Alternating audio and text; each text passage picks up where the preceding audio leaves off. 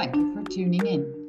You are listening to the Economics for Rebels, the podcast series of the European Society for Ecological Economics.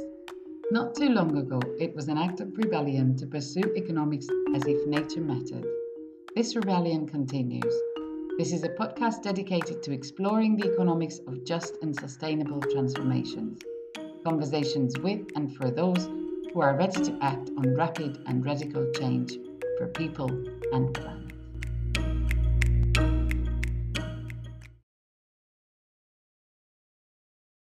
Welcome to our podcast. I am your host, Alexandra Kovacs, and you are listening to the Economics for Rebels podcast.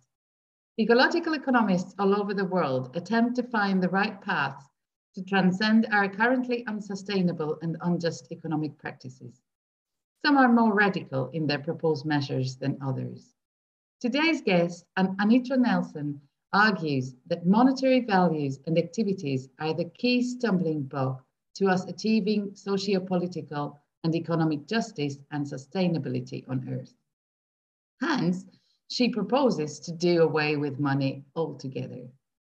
Anitra Nelson is an ecological economist, an activist scholar affiliated with the Melbourne Sustainable Society Institute at the University of Melbourne, Australia. Her widespread transdisciplinary research covers eco-socialist, post-growth and degrowth perspectives. She's also a creative writer who has published poetry and prose, written and directed a play and short film scripts. And all this on top of the numerous scientific publications and books. Her most recent book, published in February 2022, is entitled Beyond Money, a Post-Capitalist Strategy. Welcome, Anitra. It's a pleasure to be here. In this podcast series, many ecological economists have already argued that market mechanisms are absolutely incapable of solving the ecological and social crisis that we are facing today. In your book, you agree with this, but you move one step further, saying that we need not just to transcend the market logic, but also to build a world beyond money. Why do you think that? Well, I don't think that we can transcend market logic without going beyond money. Money is the hub of the market society. We can't define capitalism without recourse to money. Money is central to capitalism. In the 1960s and 1970s, my involvement in social and environmental movements, as well as the Latin American studies I did, showed me that we often analyse strictly in terms of social and ecological values. And then we tend to do a backflip. At the end of a manifesto, book, article, or an opinion piece, there's a call to account for social and ecological values by changing economic policies or whatever. When it was called to call for socialism, it was still a planned socialism that simply used a modified market, money remaining a state planning tool that even prohibited direct democracy. In the last 50 years, I've seen little change to that kind of doublethink, but I have discovered currents of thinking, and more recently this century, actual movements whose practices are explicitly non-monetary, so that social and ecological values can be their prime concern. My book draws on decades of engaging with the role of money and how we might be able to do without it. Latin American history, Australian history, it all boils down to economics. The whole imperialist and neo-colonial thrust is based on economic drives and monetary ideology. After studying Mexico's foreign public debt, I embarked on a PhD thesis in revolutionary studies that looked at Marx's concept of money. And that allowed me to review all kinds of theories of money and monetary practices in interdisciplinary and transdisciplinary ways. 20 years ago, I had an article published in the Ecological Economics Journal. It was called The Poverty of Money, harking on Marx's The Poverty of Philosophy, and pointing out the central and critical issues surrounding exchange value in Marx. I was excited to find that in the early years of both the Cuban and Russian revolutions, there were debates precisely on the role of money in a transition to socialism. In the Ecological Economics article, I argued that issues raised in these debates could inform ecological economics as a transdisciplinary field of studies seeking ecological sustainability. And then 10 years ago, I and the late Frans Timmerman co-edited Life Without Money, Building Fair and Sustainable Economies.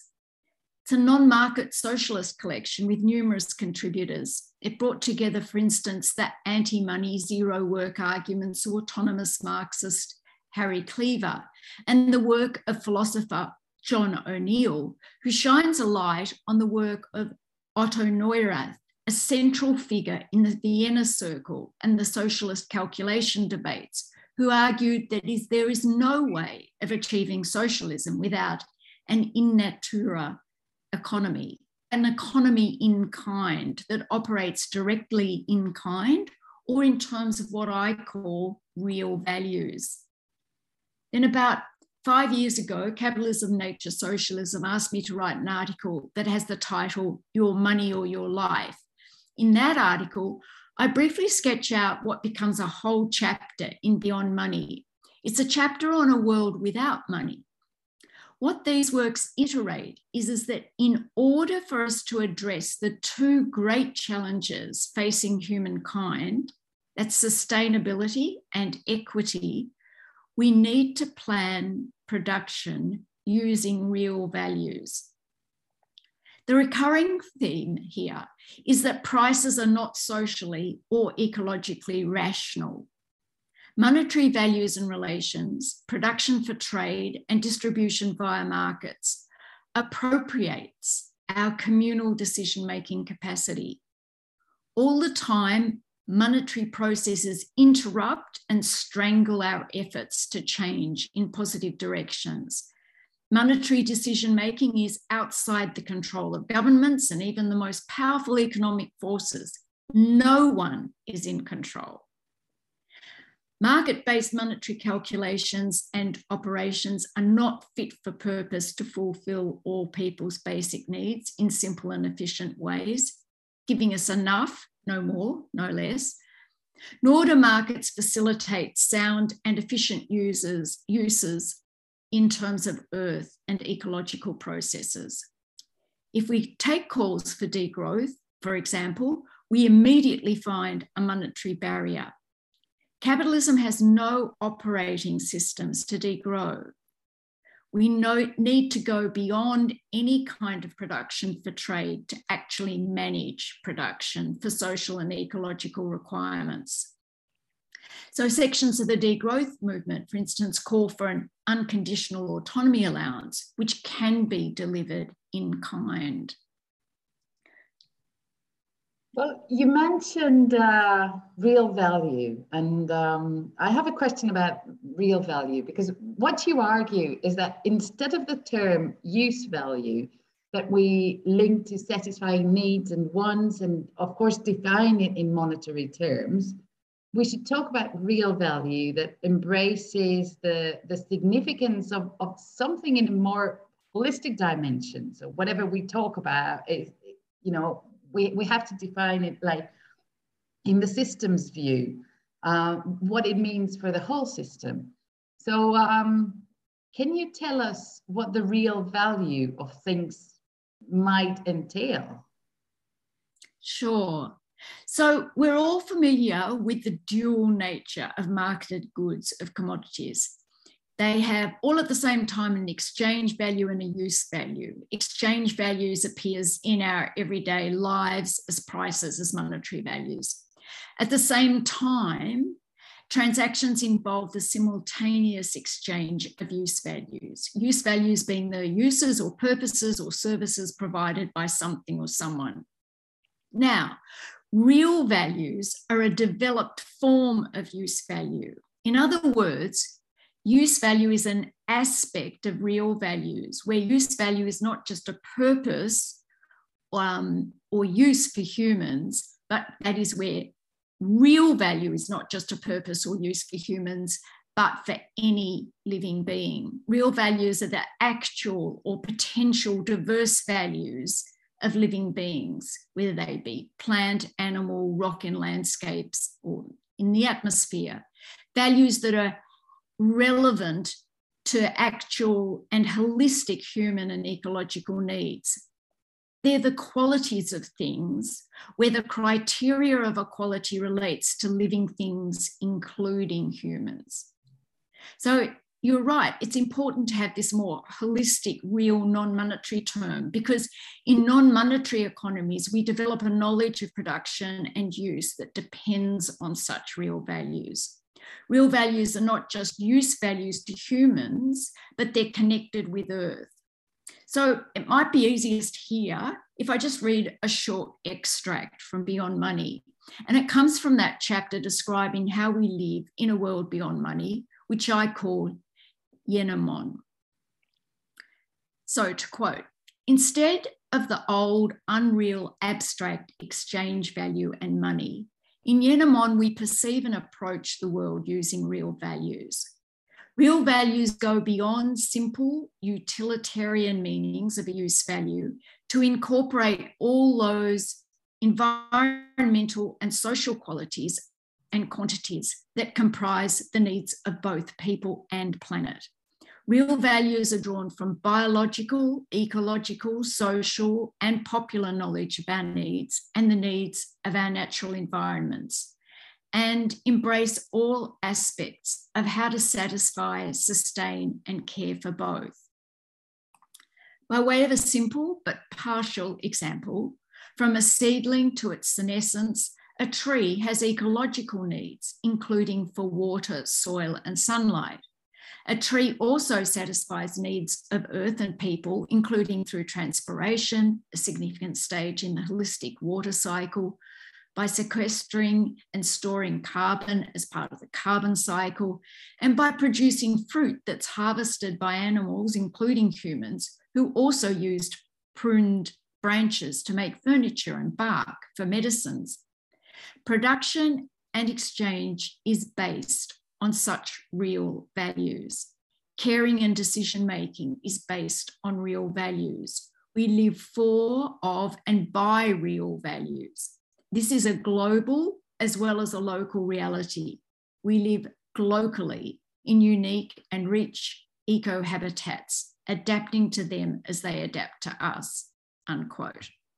So I found it productive to develop a positive reference to what might be called anti-capitalism, post-capitalism, or non-market socialism, or whatever.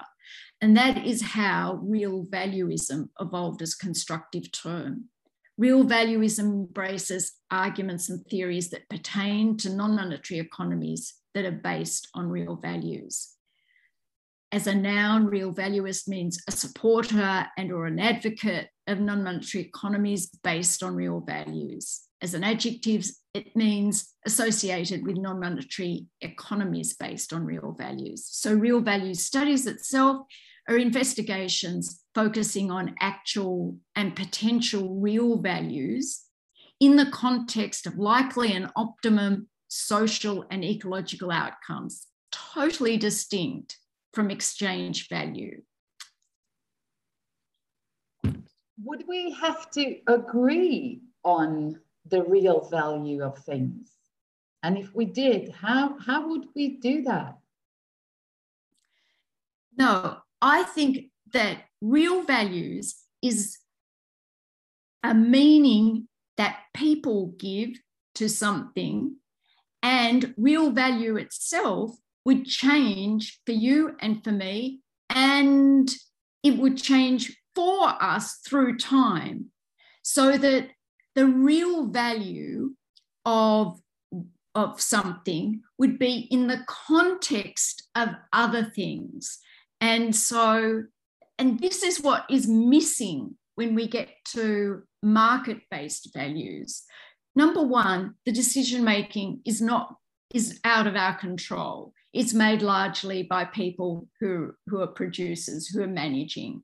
But they themselves actually don't make decisions based on people's real needs or ecological real needs. Probably farmers might come closest to doing that kind of thing, but even they are so caught up in the market that they need to be thinking constantly, am I going to be making enough money so I don't get bankrupt, so I have an income, so that my children are fed?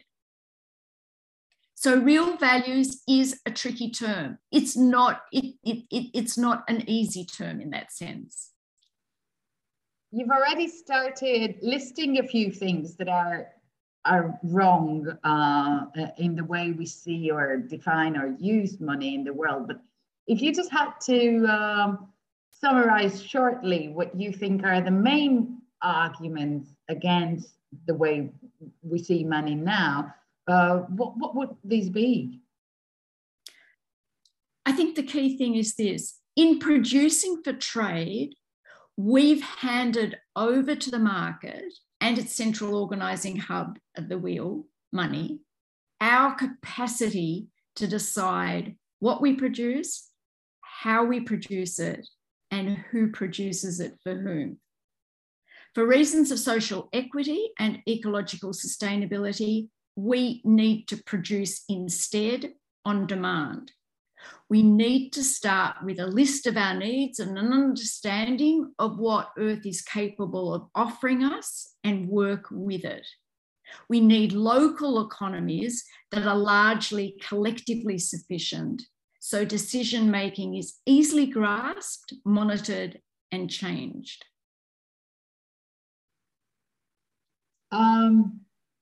It is said in economics that money has three main functions: store of value, unit of account, and medium of exchange. Do you think we would really have to abandon all three of these functions in a world beyond money, or just revert to one or two of them? I guess many ecological economists would argue that we might just have to redefine these functions or maybe get rid of one, but not all of them. Yes, that's the predominant view, you're right. But I argue that we will need to get rid of all three. We need to go beyond money. So interestingly, these are only abstractly separate functions. In practice, all operate in an intertwined and inseparable way within capitalist market economies. That's why Marx called them a universal equivalent. Most significantly, you can't and should not reduce real values to an abstract indicator, as in a price, pricing a forest, for instance. Because goods and services and the purposes to which we put them are incomparable, and that money pretends to make them comparable. It reduces and smothers all the real values into prices. Even a total monetary evaluation, for instance, in gross domestic product, GDP. Money as a medium of exchange is like social credit. In my book, I argue for a credit theory of money. That means in practice, in real life, I do this work here, I get a certificate of good work, well done, and then I spend that on my means of livelihood. Money's like a voucher as social credit. I explain in Marxist and beyond Marx ways how money can't be a store of value unless you have a successfully operating market system. So as a store of value in stocks and shares or property, monetary assets simply reflect, like a mirror, market conditions. It's a value that's kind of outside of itself. That's exchange value, no? So I maintain that the key function of money is, in fact, as a unit of account. And here, it doesn't act like any other measure, like kilometres or kilograms, because the standard itself is as elastic as a rubber band, and it can break as far as having no value at all. Money and private property which go hand in hand, have served as a structure to establish and maintain rich and powerful elites. But they don't rule rationally in terms of our basic human needs, nor the regenerative needs and limits of Earth. And that's why I argue that we need to go beyond money. Okay, we have to go beyond money, but what would the world look like? How would we do things? Okay, so in my chapter on precisely this topic, I outline how Yenamon is based on real values with substantive direct democracy. So imagine a global network of collectively sufficient cell-like communities. Each is responsible for the sustainability of the local environment of which it lives. Communities are of variable sizes, sub-regions offering direct and efficient forms of production, producing locally as close as is feasible to its end users. I say, imagine each diverse small community caring for Earth. It's empowered, it's relatively autonomous, organised horizontally, internally, and seamlessly networked locally and globally. We have personal property, but no private property. The entire Earth is commons with clear and universal principles for commoning, sharing land through secure and fair use rights, which change over time.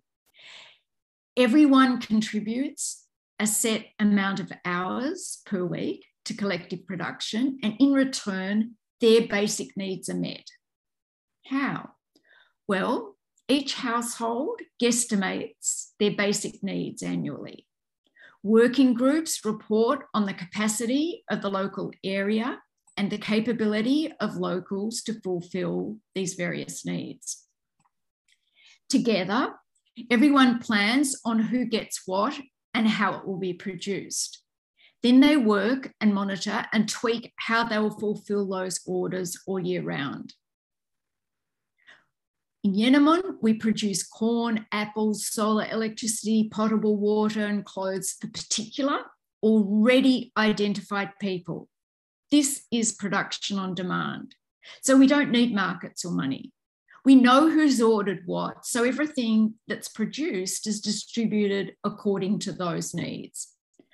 Once established, planning mainly relies on updating previous calculations and taking account of seasonal, natural, and human factors that have changed.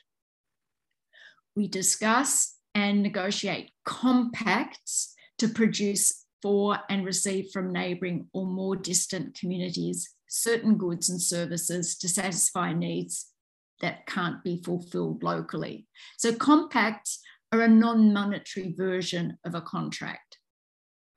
We don't overconsume or go without or waste. We pass on or leave things we don't need in spaces for others to use them.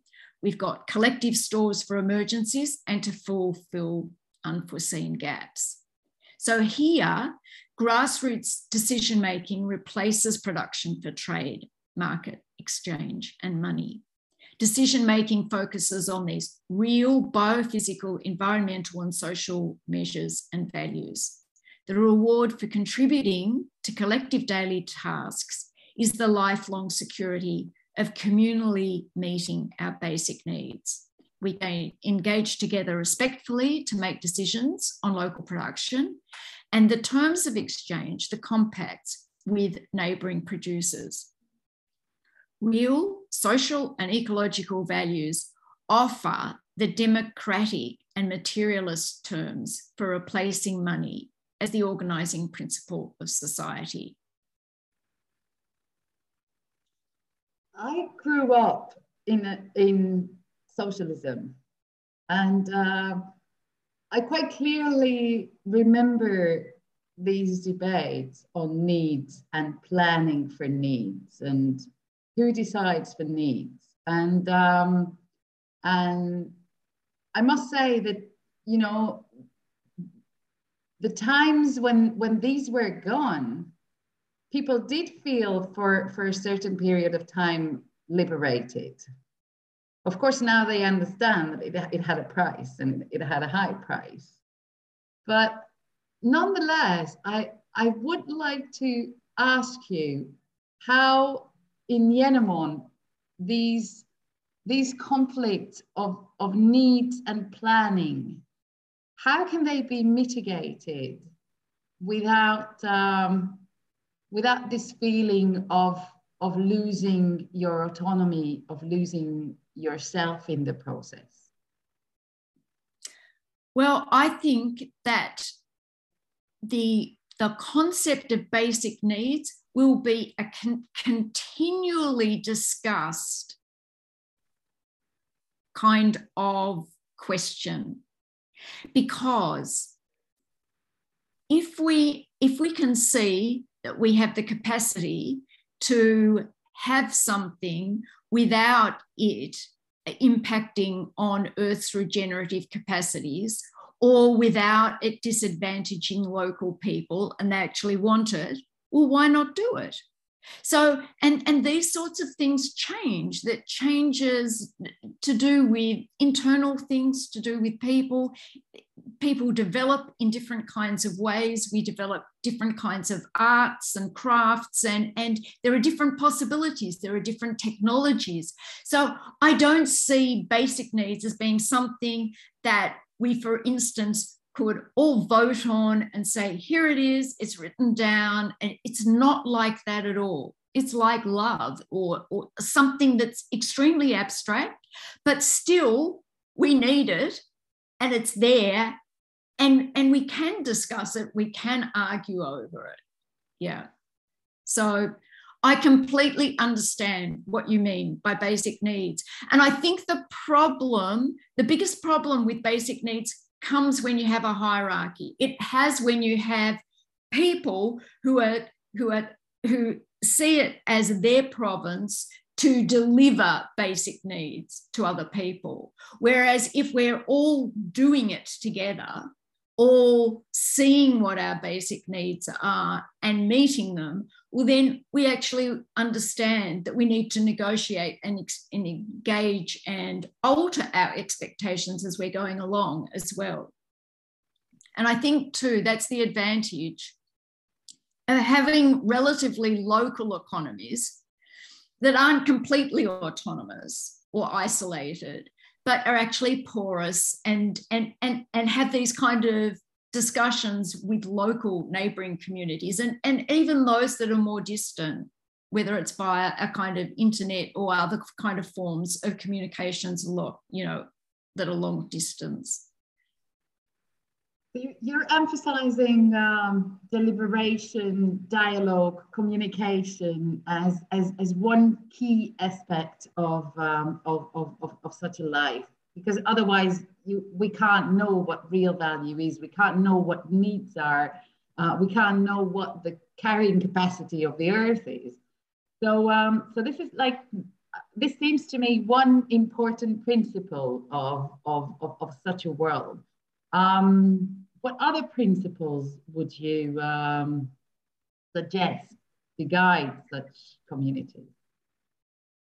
Well, I think that we have to have a principle that humans and Earth, that's all life, has a right to live. And we dedicate our lives to regenerating life in all its forms. And again, that's something in a sense we can't achieve. We know that from the beginning, but it's kind of like we try to attain that. So we care and we share. These are principles. And we produce on demand with a keen eye to both Earth's limits and our own limits. We produce enough, neither not enough or too much. So we're engaged in commoning, and commoning itself becomes a principle. In other words, like our principles include a right to live for all people and other things, commoning, sharing, caring, producing on demand in creative ways, and observing limits. So this is a world that's built on principles of quality, caring, integrity. There are a few initiatives that already follow partly such principles. And my concern when we point to these communities is that it's very, very difficult to imagine how you can scale these initiatives up, not in terms of their size, but in terms of their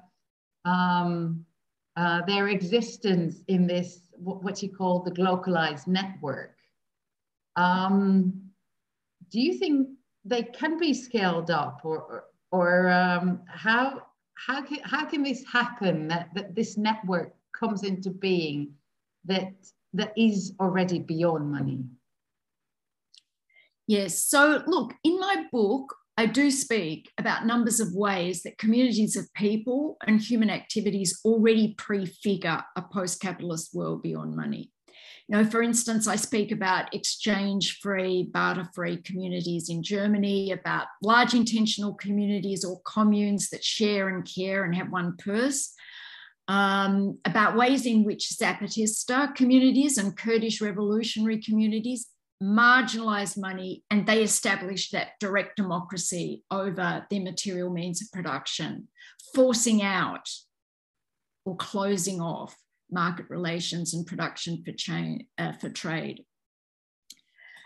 I sort of ask, what is scaling up? I mean, is it thinking of the world in terms of commodities and machinery and territory and making things bigger and bigger, as in more impressive? I mean, I think I don't really imagine scaling up so much as scaling out.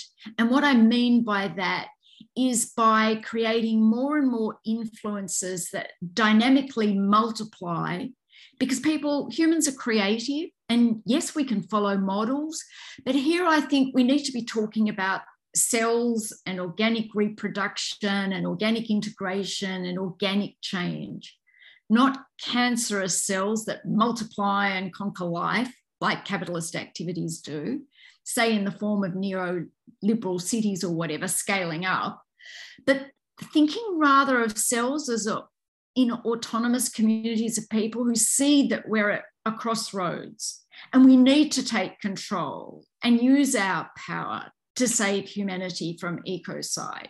And we do actually see a lot of grassroots communities now developing in very local ways against the things that they see locally, which they don't like and they want to change. I recently listened to a podcast with Yuval Harari, the star historian, and he said that money is the most amazing precursor of mutual trust and how us humans can adopt narratives in our social lives. And while I was reading your book, this quote kind of came back to me, and it made me wonder if what you are saying is that we need to shift this kind of trust to someplace else. What do you think? I think that only someone who's rich or using money to grow themselves to the detriment of Earth and other people can really trust money. Yes, capitalists trust money, but do workers? I mean, think the whole tradition of unfair prices of bread, too low wages, and today rising prices for housing, houses everywhere. You might trust money to be the greatest power, but only really if you've got access to it and while everyone agrees to the principles of the market. So, I mean, I'd really like to counter his quote with others. In the film Annie, Anne says, and I quote, "You love money and power and capitalism. You know they're never going to love you back." And that's like the ad buster refrain. And I quote again, Brands aren't your friends. They're only nice to you, so you keep buying things that you don't really need, unquote. And of course, there's the famous Spike Milligan quote, money can't buy friends, but it can buy you a better class of enemy. But the quote I like best shows that trust, even mutual trust, might be wholly misguided. And it's from Nomadland, a relatively recent film. And in essence, there Bob frames money as tyranny, not trust. Bob says, and I quote, "The odd thing is that we not only accept the tyranny of the dollar, of the marketplace, we embrace it.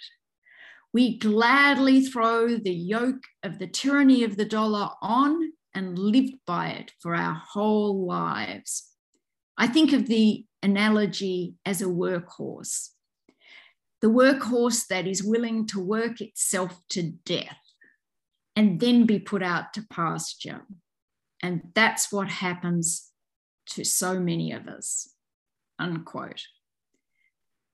So for me, money is not something I trust. The argument in my book is that we need to respect and trust what and where we are. We need to respect and trust ourselves and Earth. I might not have done justice to Harari in interpreting his words, because basically what he was saying is that money started off by one person saying, you know, I do something for you and I trust that, you know, in some time later on, I will get something back, maybe not from you, but from somebody else. And I kind of trust you through that. And it's not the piece of paper, or now it's not the zeros and ones in the computers, but it's this kind of trust that I trust another person, that one day when I get something, one day I will get something back. So this is the kind of trust he was talking about that was obviously totally distorted in the last definitely in the last couple of hundred years, but probably it all started a little bit before that. But it's how many of us as children are introduced to money. Yes, that's right. It's how our parents explain it to us, and it's what we kind of see having in front of our eyes, and we develop, as I see it, there's a trust and a distrust in money, which is always arguing. You know, it's Marx talks about it. It's the bond beyond all bonds. Money becomes a nexus in this society. You know, it becomes the kind of the social thread that sews us all together. So in one sense, I can completely understand what's being said there. But it's a way of distancing ourselves from it and just understanding exactly what's happening there at the same time. Well, thank you very much for this conversation. And last, I'm going to ask you the question I ask all my guests. What is your rebellion? I might rebel against money. Surprise, surprise. How do you do that in your own life? How I do it in my own life is that I pretty well always tried to work part-time. And that's meant that I, was automatically in many ways trying to live a fairly simple life. And what introduced me to this and why I did this was that I was very interested in creative art and writing as a teenager. And so right from the beginning, I knew that if I wanted to have time to do these things, I would need to create it by not having paid work. And the first job that I had was in a bookshop. And I was interested in writing books. And here I was at the consumer end of it, the retail end of it. And it blew my mind. So, I mean, these are all of the kinds of thoughts and experiences that really have fed into my ideas about money and the problems with it. So right from the beginning, I've been involved with actually trying to do things as freely as possible. I have actually lived in a commune where people had one purse. At the moment, I have a Castlemaine Free University, which is very part-time kind of thing, but I've been involved with establishing and convening the Blue Mountains Fruit and Nut Tree Network, which was all just based on non-monetary principles. And so all of this is very hard because we're all attached to the monetary world. So we can't just unlink completely unless we go into a monastery or whatever, and that doesn't create social change.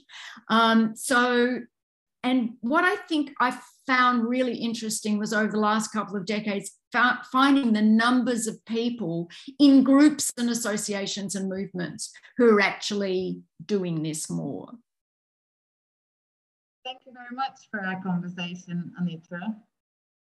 Thank you. And thanks to all of you for spending time with us. Stay tuned with us for our next episode. Bye, Anitra. Thank you.